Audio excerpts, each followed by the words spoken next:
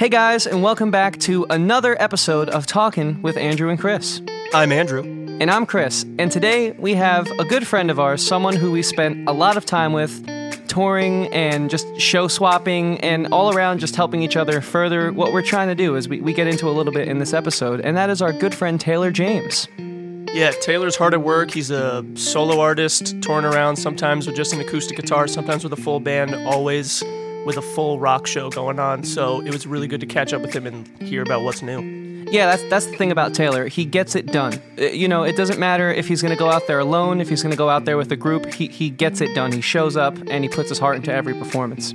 Yeah, and we actually toured with Taylor in our band, The Stash. Me, Chris, and Sweet Tea have a band that we're actually really passionate about as well, that we'd really appreciate if you checked it out. On all social medias, it's The Stash NY, and on YouTube and Spotify, it's just The Stash.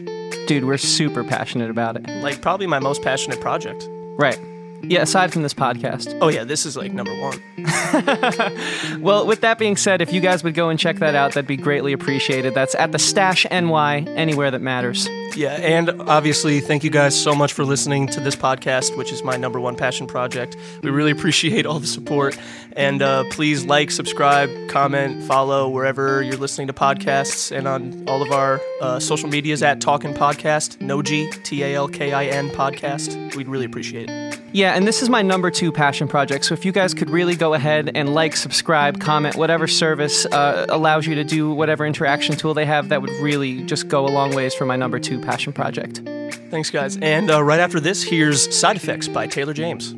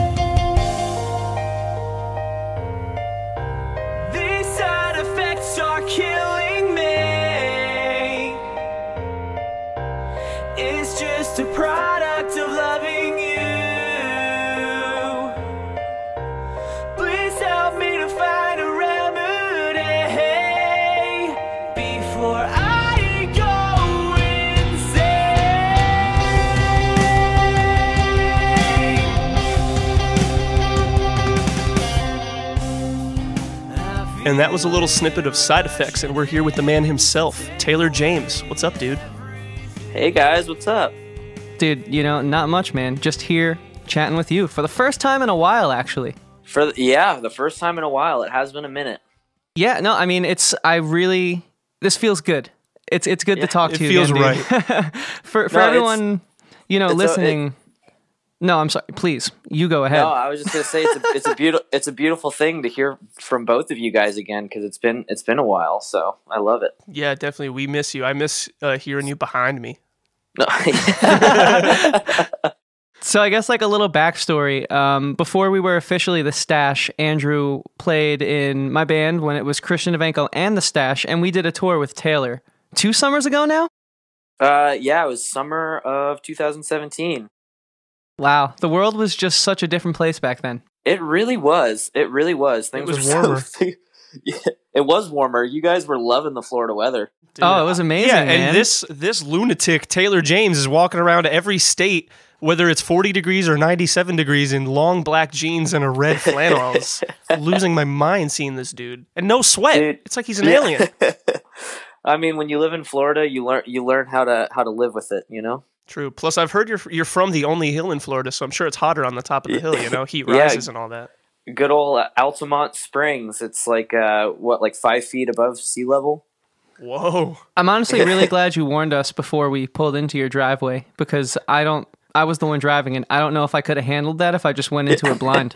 Yeah, I mean, when you're driving in Florida, you're not expecting to drive on hills, so you're not driving like that. Yeah, I mean, not at all. But when it's reverse, and I'm going on tour in my stick shift car, driving in your guys' hills, that was scary. True, and then you're uneasy when it gets flat, and you just want to drive 90 miles an hour for 4 seconds. Yeah. Are you talking about the tour you did a few months prior when you stayed with us? Yeah. When I first met you guys back in I think it was May of 2017. I remember we went down to the Poughkeepsie waterfront, and it was your first time seeing water. And I was really glad I could be there. Yeah, people in Florida definitely don't get to the beach a lot. No, especially in Orlando area. Well, we don't get to waterfronts where there's mountains and hills behind it. That's actually a rare occurrence. We just have true. springs and beaches. This is true. You did take us to an awesome beach, by the way. You brought us to a dog beach. What You, dog? you didn't what go dog with us, beach but was- you recommended it to us. Oh, I have it on my phone. I bet you I could find the name. Wait, where was that? Florida, dude, come on. I'm not sure, but Duh. you literally curated an amazing Florida experience for us, whether you remember that or not. I'm not sure if I remember the dog beach. I wasn't there, right? I just told you about it. No, you weren't there. You just told us about it. Damn. But you were like, dude, you got to go to this beach. And we're like, okay. Because we had some time to kill before the show. And you were still you hadn't joined the van yet. It was the second day. So you were sort of legging around in your car for those first few days. And, you were just like, hey guys, if you got time to kill, there's a pretty sweet beach. There's some dogs there. And we're like, that sounds incredible. Let's go. And it was just a really nice looking beach. It was super low key and just chill. And Well, it was, didn't we go to the beach out in Melbourne together?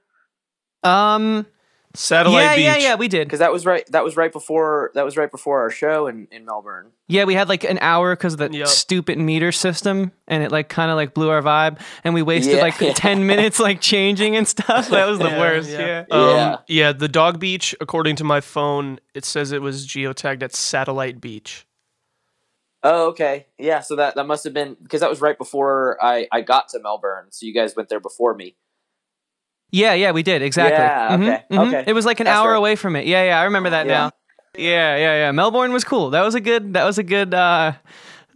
day, man. And that was a good spot day. is super cool. I saw you just played a show there not too long ago. How was that? Yeah, I love that spot. Every single time I've been there, they freaking put on great shows, and the bands the locals out in Melbourne are always so fun to play with because they're so different and exciting and fun. So, you remember that? What was that band that we played with? Was it the Doonies? And they were a surfer rock Yes, band. dude, Do I they ever, dude? I rock. still listen to them every few months. Dude, they were sick. Did they play the show? I was going to ask you, how were the Doonies? No, they didn't play that show that I just played. I'm trying Okay. to think of who else played. Crap, I can't remember off the top of my head. But no, they the Doonies, those guys were awesome. Fun fact about the Doonies in my personal life. When Instagram, I think a year and a half ago, you were able to start sharing Spotify songs to your story. Yeah. The Doonies were the first band I shared. Yeah. Not even kidding. That's I a remember hard, it. that's a weird flex, but it's cool. Yeah, no, they're a great band. I really enjoyed their music, and that was just such it felt like we were in California and Florida. Yeah. It was such a cool little skate town. That was a Mhm. very Oh, for enjoyable sure. day. For sure. Well, I mean the venue is cool too, the Standard Collective, because it's Yeah. it's like a t-shirt company. The guy runs he prints his own t-shirts there. Dude, I was about to get a custom one because he had a lot of really cool ones, but none of them were in my size. And he's like, "Give me a graphic, I'll just make one." I was like, "Damn, let me look through my phone, dog." Yeah. Yeah, I remember at that point in the tour, Austin had been taking us to not the cheap spots to eat a little too much. So I was like, whoa, there's a week and a half left. Not going to be able to get a shirt right now. Yeah. Yeah. But Well, we ate at I really that, wanted we to. ate at that panini place, right? Yeah, across the street, the bar. Among Which others. Yeah. kind of made me sick. It was so greasy. And I was like, oh, my stomach's killing me right now. Which happens a lot on tour. Oh my Yeah, it tastes great, but it does not leave you with good feelings afterwards. No. Did you go there the other night when you played, or? Oh, without a doubt. Yeah. Okay. It's That's cool. It's How do really you the not? only. It's the only place that's close by that is actually decent food. I don't know. I've only been Florida's- there once, but I'll take your word for I it. don't think Florida is known for their good food, if I'm not mistaken.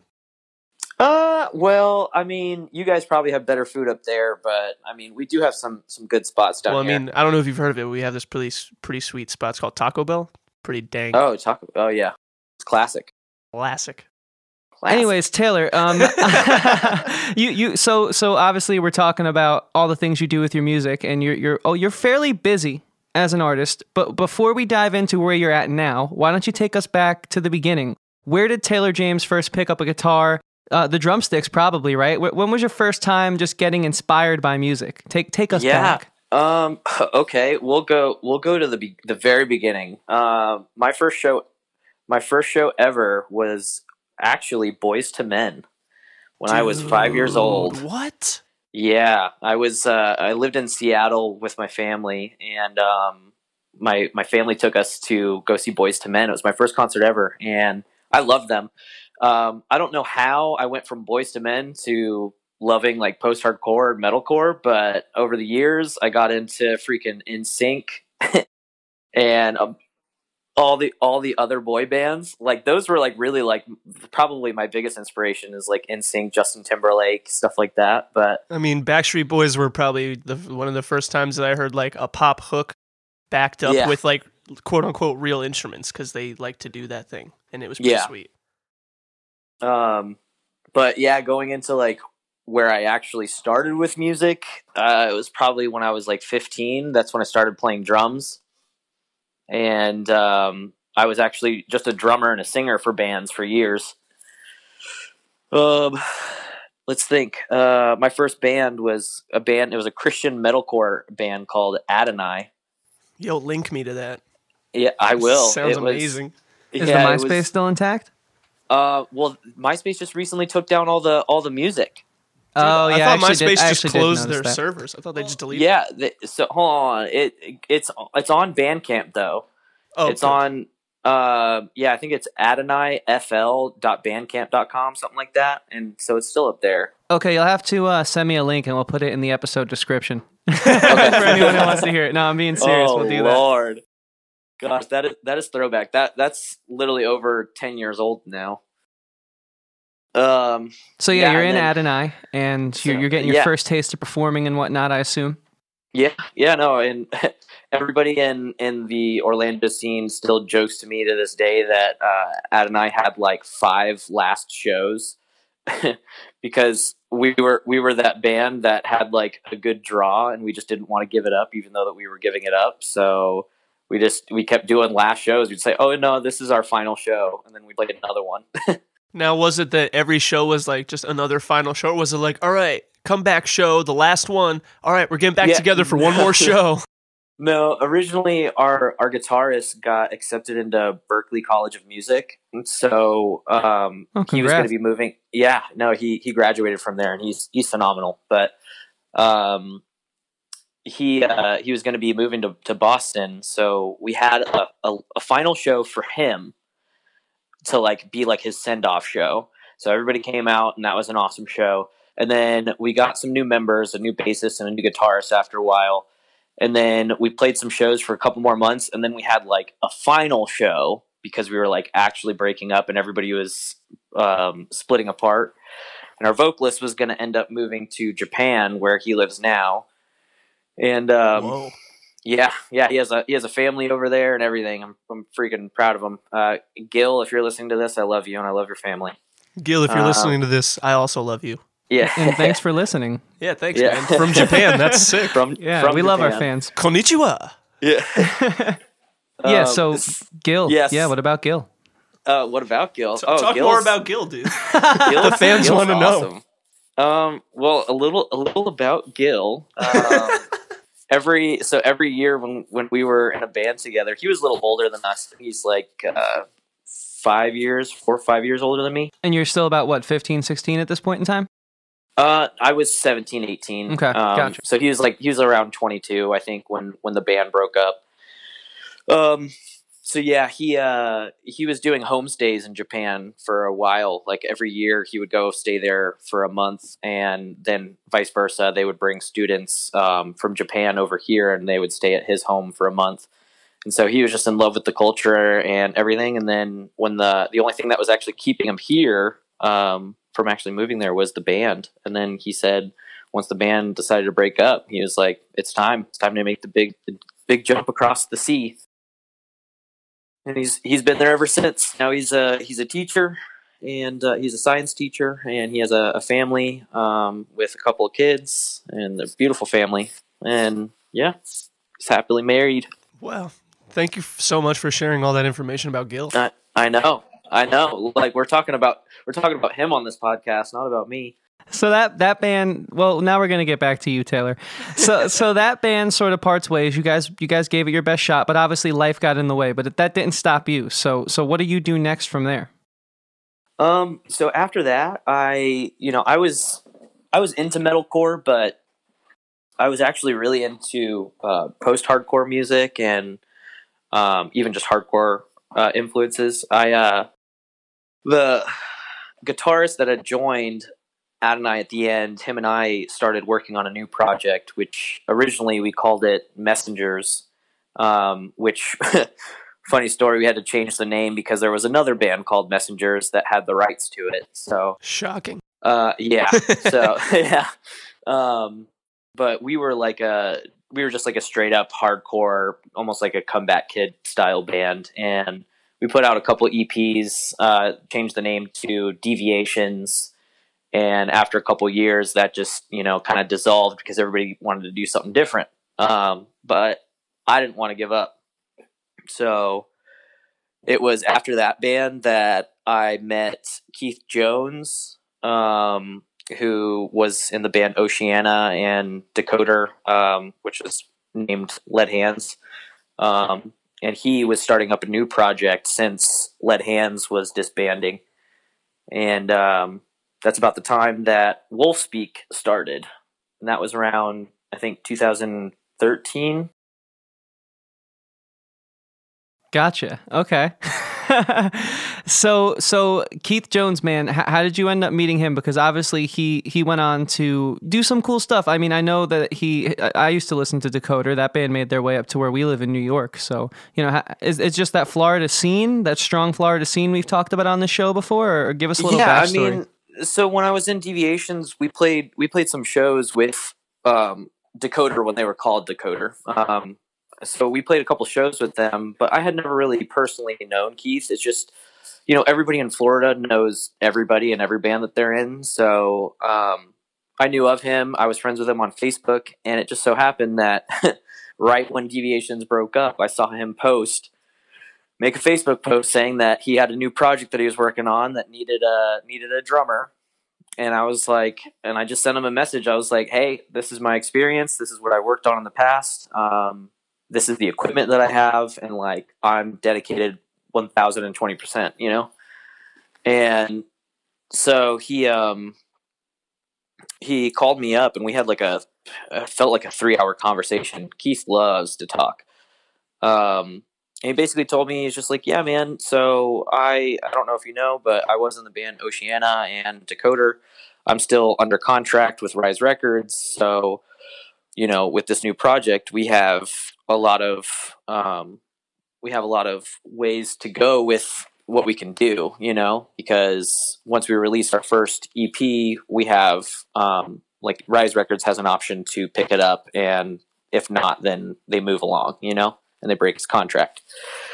So I was like, that sounds fucking awesome. Let's do it, So I would commute to St. Pete every weekend.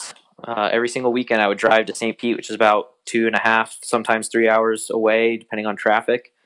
And I'd go there for, Saturday and Sunday to spend with the guys and just write music and jam out and stuff. And then that's kind of how Wolfspeak started, And how old were you about at this time?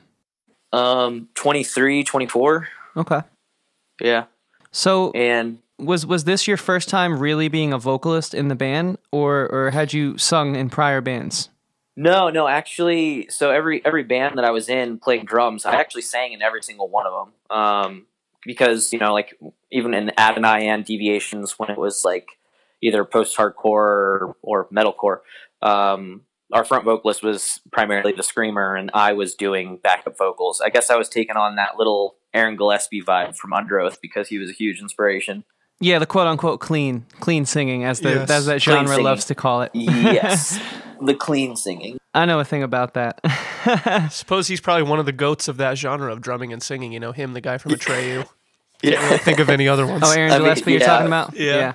So let's hear about that, man. Like, you bring up Aaron Gillespie. Like, what were some of your inspirations? Because the whole drummer singer thing is sort of like a it's a newer thing in music. I would have to say. I don't really know too many classic rock bands. I can only think of 3 bands off the top of my head that had them, and one of them is Wolfspeak. So. Mm-hmm. I mean, the Beatles had Ringo, but he wasn't by any means the lead singer. Yeah, he did a few songs sang, here and there. Yeah, exactly. Yeah.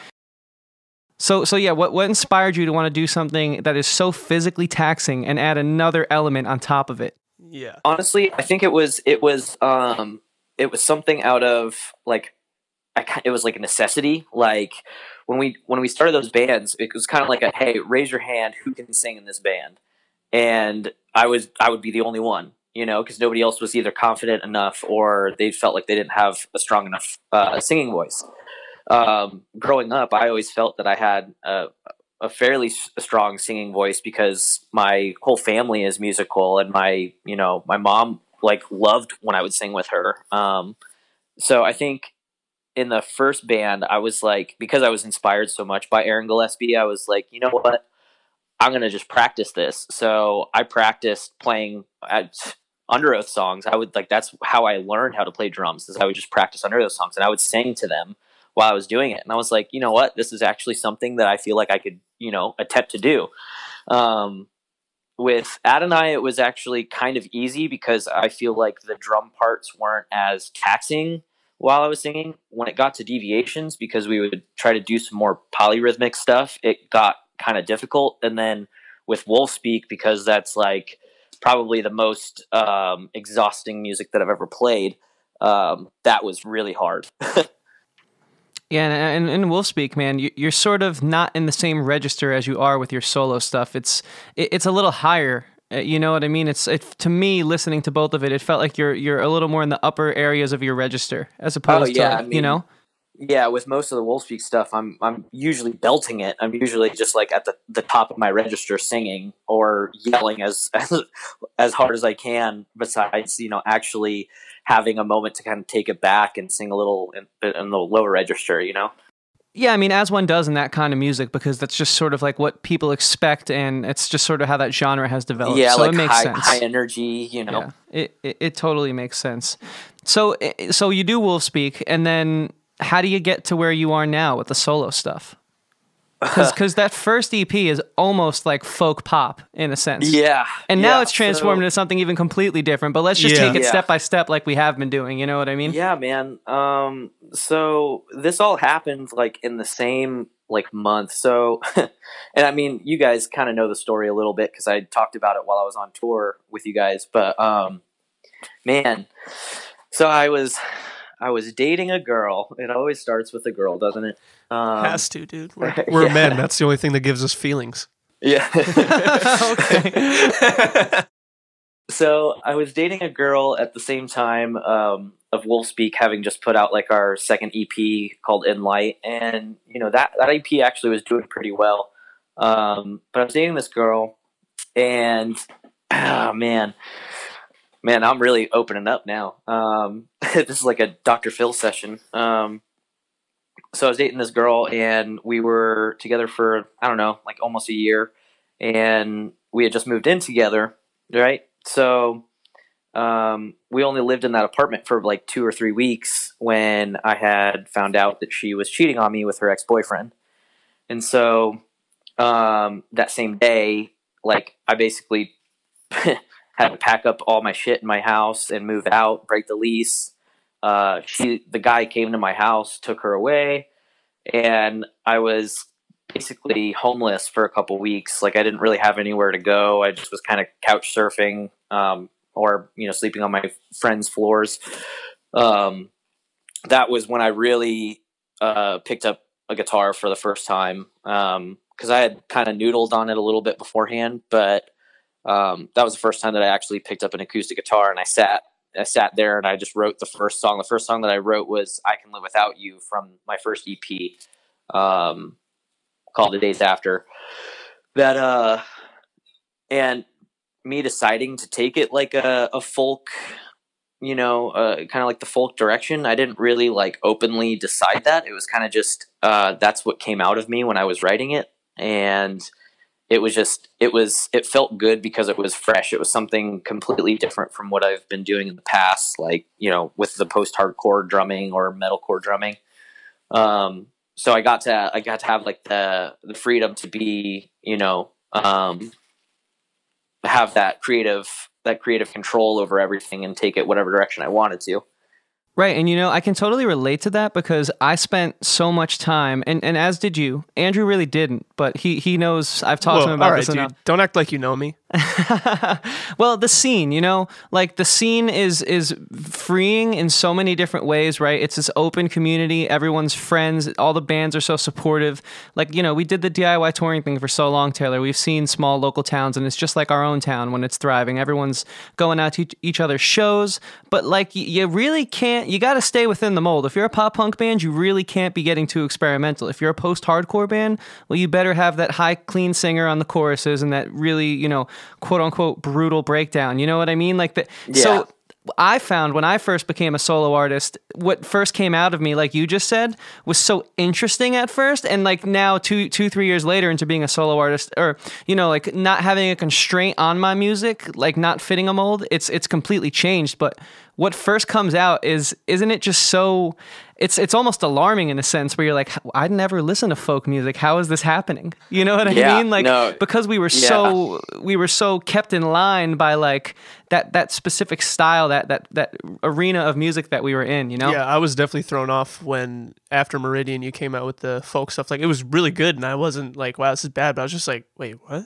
Like, wasn't this the kid that was just in a like a breakdown band? Yeah, no, I mean, I remember like I would see some old bandmates at like parties or gatherings, and they would like sort of throw shade at me, and I was like, dude, I don't even know what I'm making right now. It's just happening, Exactly. You know what I mean? So I like what you just said is like I've never been able to say it in that way, but you just like hit the nail on the head. You know what I mean? Yeah, and it's weird because at that time I was just like, I was writing all these songs, and I was like, man, this feels good, but I don't know if I even want to do anything with it. I wasn't like planning to immediately get into the studio, and it wasn't until like I said, this was like happening all at the same time.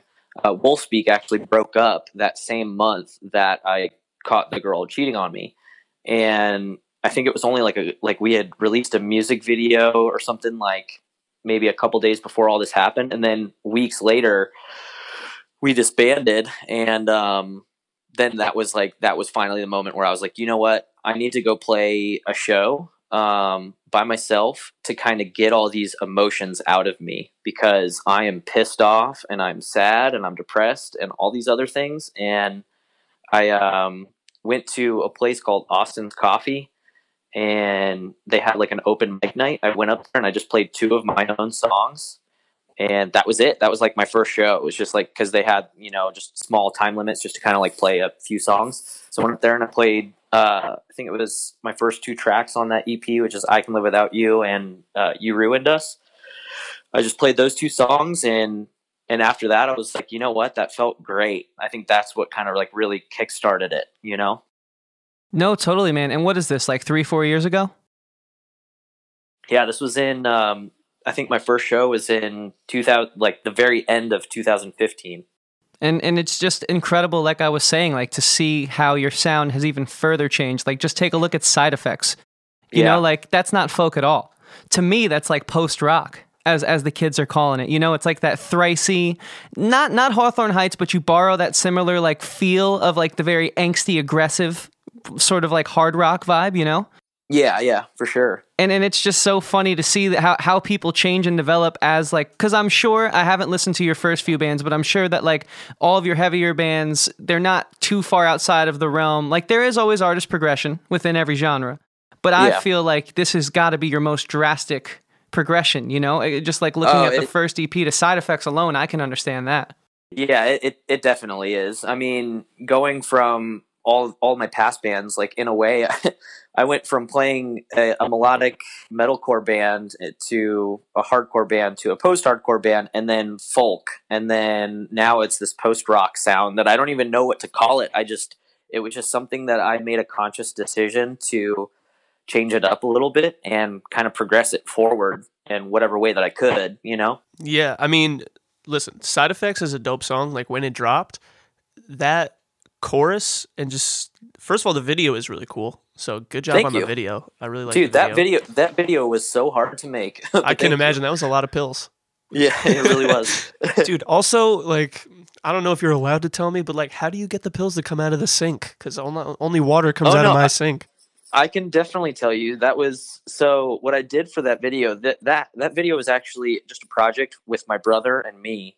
So I told him my idea. This was actually the whole pills coming out of the faucet was actually an idea that I had proposed to be a Wolfspeak video years before, but we never figured out how we could do it. So after Wolfspeak broke up, I was like, you know what? I've been wanting to do this video for a long time. It definitely suits the story for what I'm trying to portray.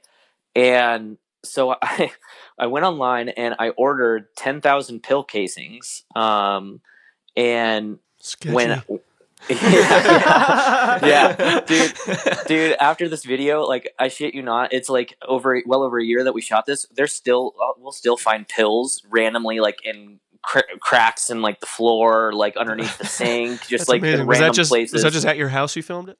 Yeah, it was actually at my mom's house because she had just redone her bathroom. So I was like, wow, the bathroom's nice. Like, hey mom, cool. You want to show off your bathroom to a few thousand people? Yeah. She was upset because we were taking up the bathroom for like a couple days.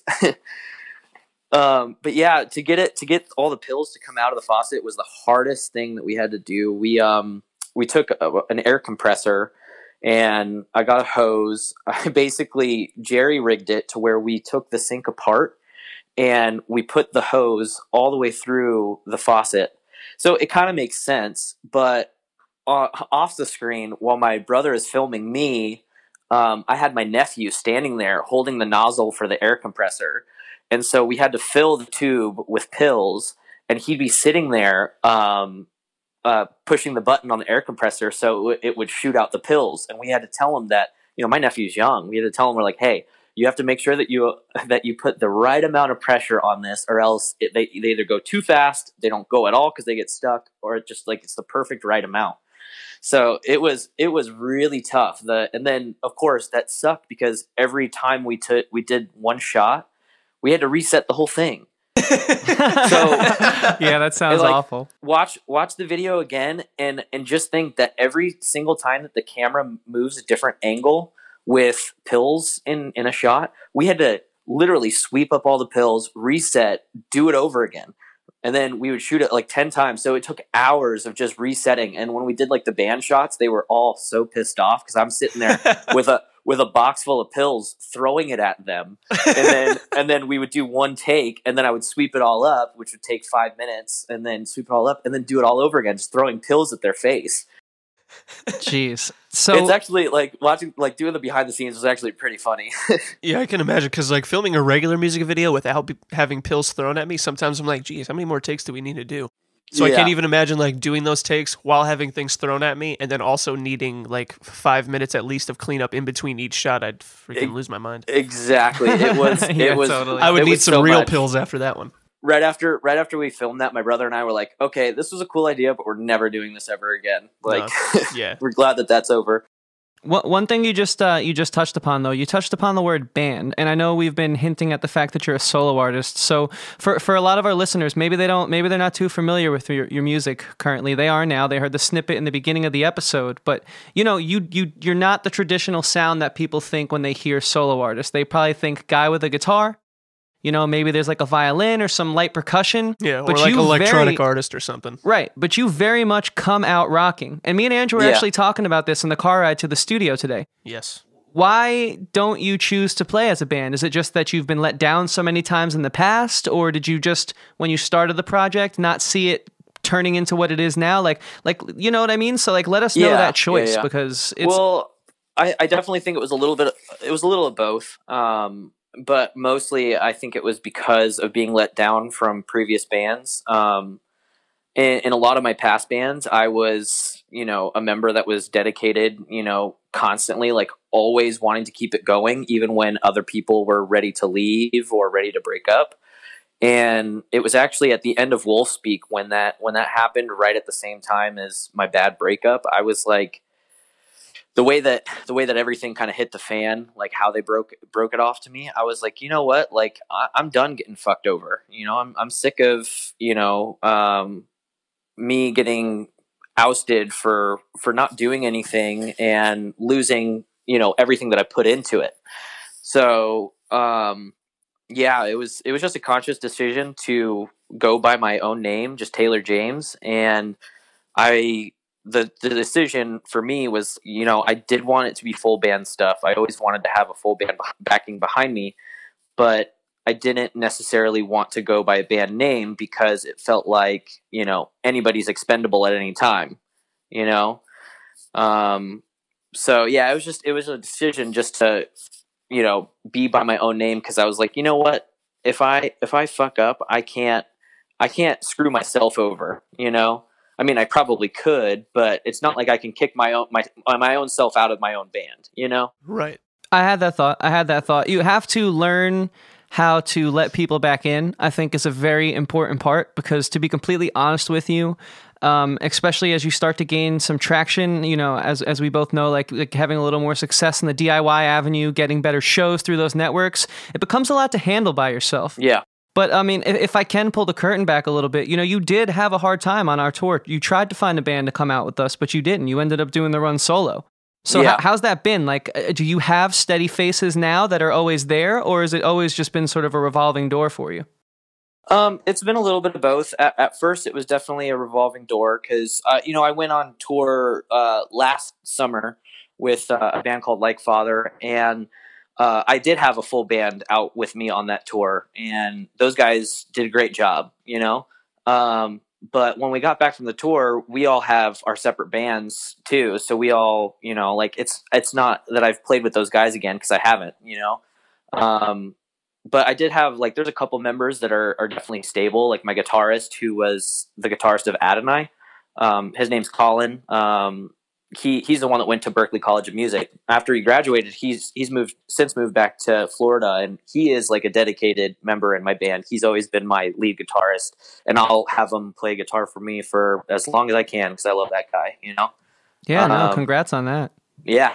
But for other members, like I have a drummer and a bassist right now, which kind of rounds out the full band. But as for like if they're going to be able to tour with me, I'm not entirely sure right now. It's just when it comes to that point, when talking about tour, that's when it gets to the point where I start asking people if they're able to come with me, Right, because obviously, you do well for yourself, especially in the whole DIY circuit. Like, the shows you booked on our run, they did, for the most part, they were some of the better shows. Yeah, but it's like DIY money might as well be no money.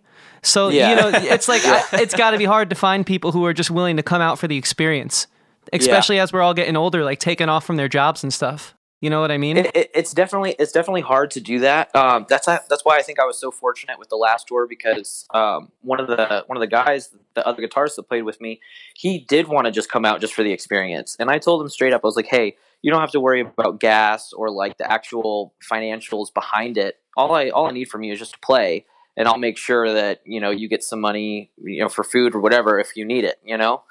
So he was cool with that. And there are some people out there that are super willing to help. You remember the first tour that I did, the girl Charlene that came with me, she just wanted to come for the experience. That's all that she wanted.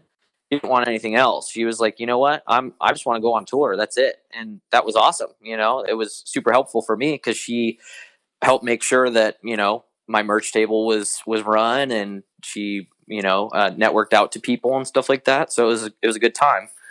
And I mean, in turn, I like to think that she got something out of it too, because now she just announced the other day a tour of her own. Yeah. No. Oh, she definitely did. I mean, because that was her like first time going out on tour, and I think she definitely got a taste of how everything goes, especially when you're doing it DIY.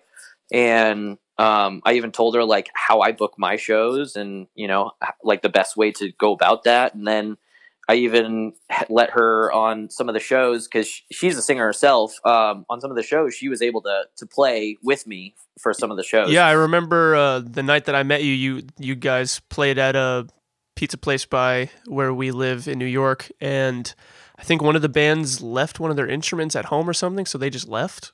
So there was like a big spot in the middle.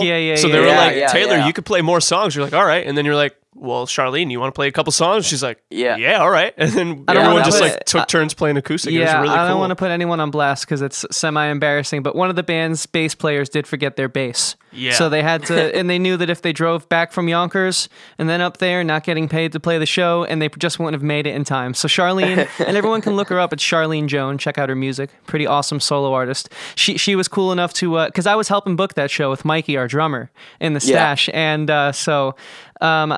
she was cool enough to fill the spot, and the show must go on type vibe. You know what I mean? I remember being on stage, and you guys were like, "Hey, you want to play more songs?" And I was like, "I mean, I could, but I do have Charlene Joan right here. Why?" And I like on the microphone, "Hey, do you want to come up here and play?" And then she did. And and everyone there loved it. Yeah, everyone there ended up really liking it. Yeah, I remember that. That was that, and that's the thing about DIY touring that obviously you're doing it yourself. It's definitely not as professional, although you should always try. You got to go with the flow. You got to go with the flow. Thank you. That's why I have a co-host, because that would have not come out as simple and as elegant as it just did.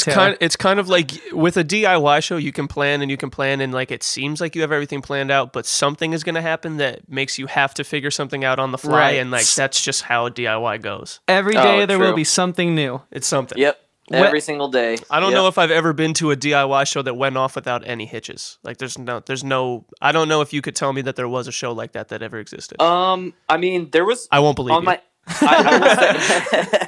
I mean, I'll be honest. Like my first tour with Charlene, actually everything went like pretty much to a T. Like I didn't have any shows that dropped, or anything like that. But I mean, like things like where, up in Poughkeepsie where the bassist forgot his bass, of course, that's like a little thing. Yeah. But it's not like, like I was actually really happy that on my first tour by myself that everybody that, booked a show for me was like, yeah, the show's still going great. Like, let's do it, Taylor. Yeah, so I got something, Chris. Oh, yeah, Andrew, please. So for that first tour, that was a solo tour, were you... on the tour that you did with us, you had like a loop station and stuff going. Were you doing that on the first tour? I don't remember at that show. No, I was not. The first tour, it was just an acoustic guitar and my voice. That was it. So then I know that second tour, you said you originally wanted to do it with a band. Was it like, were you originally going to do that looping stuff with the band also? Or was that kind of like, well, I'm not going to have a band and I kind of want it to be a bit more full than last time, so let's figure something out? That's pretty much what it was. Yeah, it was originally I was supposed to have a band, and the drummer that had said that he was going to come out with me last minute couldn't. So I was like, okay, I can either do the tour the same way that I did it, a month and a half ago, or I figure out something new. And I have this loop station. I usually just use it to kind of demo out ideas at home, but I was like, you know what? I think I could actually do something with this. And that's when I started sitting down with, kind of reworking some of my first songs to fit in like the leads and stuff into them. Right. Yeah, I mean, it was really cool because like it was weird to. I mean, I knew that you were gonna have a band and then didn't because I was in the same van as you, but I think that people who came to the show would not have known that you had originally planned to play with a band because it seemed like a pretty full performance. Like there was the loop that kept more than just the guitar. You were telling a story occasionally, and you even had like this cool little, I mean, I don't want to call it a gimmick because it really didn't do anything for your performance, but like you had these cards that went along with just like the theme of your performance that I just thought was so cool. Yeah. Oh, you like those? Yeah. Dude, yeah, Chris has one with him in his wallet. Wait, the give this to your ex card? Yeah. Well, I was gonna say let's introduce a new segment, but Andrew kind of just ruined that. I was gonna say, what's in my hand right now, Taylor? Oh, that's a good segment. I pulled it out of my wallet. It hasn't left my wallet since the tour. I wish Dude, I'd known that's so funny. So that's for so everyone, funny. everyone needs to know what I'm looking at. Just your standard business card, same shape, same size, same texture, same material, same everything. Yeah, you felt one before, I'm sure. And in like type 6 font, Times New Roman. Real small font in the middle of the card. That's actually pretty accurate. I think it was like type 6. It was Dude, very small. yeah, I would be surprised if it was much bigger than 6 or 7. I'm like halfway through a Photoshop class on YouTube. Trust me, I know the deal. And the front says hashtag give this to your ex, all one word, and then you flip it over on the back, and in all lowercase letters it says you suck. Period. That's hilarious. I remember you gave that to me the first time, and I was just so completely taken back because it's like, sure, I would hate. I don't know what it's like to have what you've been through happen, but you just came off as the most positive, nicest guy who was able to persevere through this situation. Yeah, and that card he tells is this just whole story about, oh, this, that, and the other thing was so hard, but you can still get through it because I'm through it. But also, you suck. That card is just so bitter and aggressive. So like, can you walk us through the thought process? But it's also not like super mean. It's just like, hey, this hurt me and you suck for it. Like, no, it's honest. Yeah. I mean, I just need to know what inspired you creating that. Man, so that card literally was a joke that I tweeted about. I just I was sitting there one day and I was like, man, it would be so funny if I just had these business cards that was so simple. And it just said, you suck. Like, that's it. It was a stupid idea. I guess it's a great idea. But I tweeted about it. And I was just like, I tweeted and I was just like, hey, I think I need to make business cards that just say, give this to your ex. And then in small, fine print, it just says, you suck. And the first reply was just say, do it. And I shit you not, right after I did that, I sent him a picture of the order. I was like, well, I just ordered 1,000 of them, so let's do it. We'll tweet it out too from the podcast pages when this episode comes out, so everyone can see it. That's at Talkin' Pod anywhere social medias can be found. Talkin' Podcast. But yeah, man. So like, is that still a part of your merch table? Is that sort of a phase, or so can we expect to see a different themed business card on every Taylor James tour? Well, actually, that was something that I was going to do. So.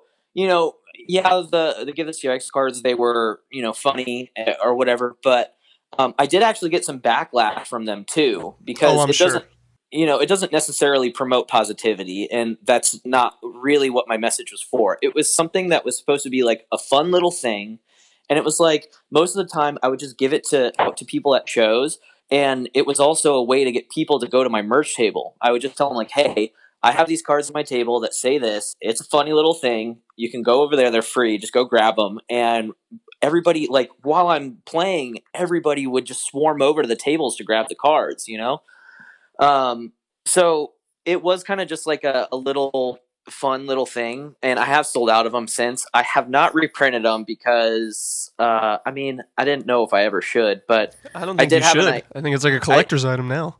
Well, it was so weird because your message was so persevere, get through. That's what I'm saying. Put it in the past and move forward, and then you have that, and I'm like, whoa, that's like crazy. I mean, it's human. That was super human and real. Yeah. It definitely, like you said, like you don't know if you should make more. It kind of threw me off. Well, that's what I'm saying. I thought it was just like really funny, and if you didn't drive with us throughout the whole tour, we probably would have spoken about it as a band. So that's kind of what's up with those cards? yeah, exactly. See, like I said, like when I first got them and I started posting about them, there was people that loved them. There's a lot of people that loved them, but then I did get backlash from them too, and I had to tell people that what would give me backlash was like, hey, I'm not a negative person. Like, I'm a positive person. I'm happy that I've gotten through this, and my whole message during my set is about positivity after getting through something so detrimental in your life. But I do have ideas for having new cards that do have a more positive message for the future and for, when I go out on tour with my new music. Good. Yeah. That's a beautiful thing, man. And honestly, in your defense, I could be remembering it wrong, but I'm pretty sure you never really said like, hey, find your ex and give them this card. I feel like it was more of like a therapeutic thing. Like you had it, and it was more like a visual, just like, yeah, you suck. And like, oh yeah, totally. Like I would never, I don't have perfect ex-girlfriends, but I wouldn't fucking find them out track them down and be like, oh, finally glad I caught up to you. Here's a card. See you never again. You guys have seen my set 1,000 times, so you know that I even said at the end of my set, I would be like, hey, I know that I have these songs that are bashing this girl, but I would never, if I was to ever see her again, I would never tell her to her face that she sucks or that I hate her or that what she did to me was the worst thing ever. All that I would do is I would tell her, thank you. Thank you for giving me the tools to get me out on stage and make me, like, basically lighting a fire underneath my ass to go out on tour and meet you guys and do all these other cool things. Like, before this, I would never have had the confidence to be a solo artist. And that's like literally just what it is. You know, she gave that to me and I'm happy for it. It's years later and I'm so happy with my life, you know? Right. I've actually been in like a really good place. And not that I've never, ever been in super down in the dumps, but there's definitely been dark times. And I think recently, since I've started to learn to love everything that's happened to me up until now, even the bad stuff, you can say what you just said. It feels good. And you kind of need to be able to reflect back on it to grow. And I think that shows in your new music. And I think, we are running a little short on time here. So how about we just go into where people can expect to see you? This episode's going to be coming out on, I believe, let's check right here. I think it's April 29th, Taylor. And that's just 2 weeks before your new album's going to drop. So we do have a little exclusive for the podcast. Yeah. A little snippet of some new material. But what are your plans with this new release going forward? And how can people see and hear you this year? Yeah, so I have a new album coming out this year. It's called Before I Die Alone, I Will Be Complete. I'm releasing it in 2 parts. So the first part, which is coming out on May 14th, is called Before I Die Alone, which is 5 songs, and the second half, I Will Be Complete, will be released later this year, which will have 6 songs on it. So 11 songs total. This album going forward is something that I wanted to progress on. It is actually a continuation of the first EP going forward. So the first song on the album is Side Effects, which that song is literally about the side effects of loving somebody that's not good for you, and everything, like how they basically haunt your life. So that song is a continuation of my first EP, The Days After. And then going forward, the rest of the album is about everything that I want to try to fix in my life before I die, whether it be internal issues like anxiety. Another song, which is the title track, Before I Die Alone, is about feeling like I'm losing time on pursuing my dreams. And it's a song that's a message to my parents.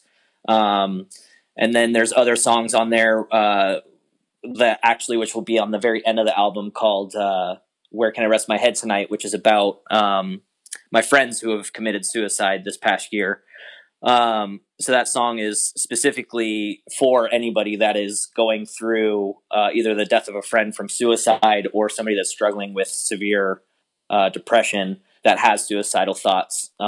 So it's the whole album as a whole is actually about progressing for the future, for the better, trying to fix all these things in my life to where I feel complete at the end of it. It's the journey of finally finding some solace in yourself, Yeah, and good on you, man. I think that's a really cool, beautiful thing, and I look forward to seeing how people react to these new songs. I personally really like them. Are there any tours or anything booked? Any shows you have planned, or? So my EP release is May 14th in Orlando, Florida, at Will's Pub. But after that, I have been working on some tours for the summer and later this year when I release the full album. So you can expect something probably later this year with, right after I release the EP. And then, you'll expect some more tours like up the East Coast, hopefully seeing you beautiful boys in New York. Yeah, I was going to say, I hope you make your way up here. That'd be great. And I would love to. That's actually a goal is to make it back up to you guys, to see you guys. Well, hey man, if you need anything, just let us know. Yeah, so. Of course. Everyone listening, I highly recommend that you go to a Taylor James show because he brings it, whether it's just him and an acoustic guitar or a full band, he brings it. And if you like poppy folk music or post-hardcore rock music, it kind of has a little bit of everything in there, and it's honestly a great performance. Yeah, and with that being said, Taylor, we want to thank you so much for being a part of the show. Thank you. Of course. Let's never forget the time you plunged headfirst into a lake in the wilderness of Pennsylvania. Taylor Grills! Long live Taylor Grills! And with that being said, man. Taylor, thank you so much for being on the show.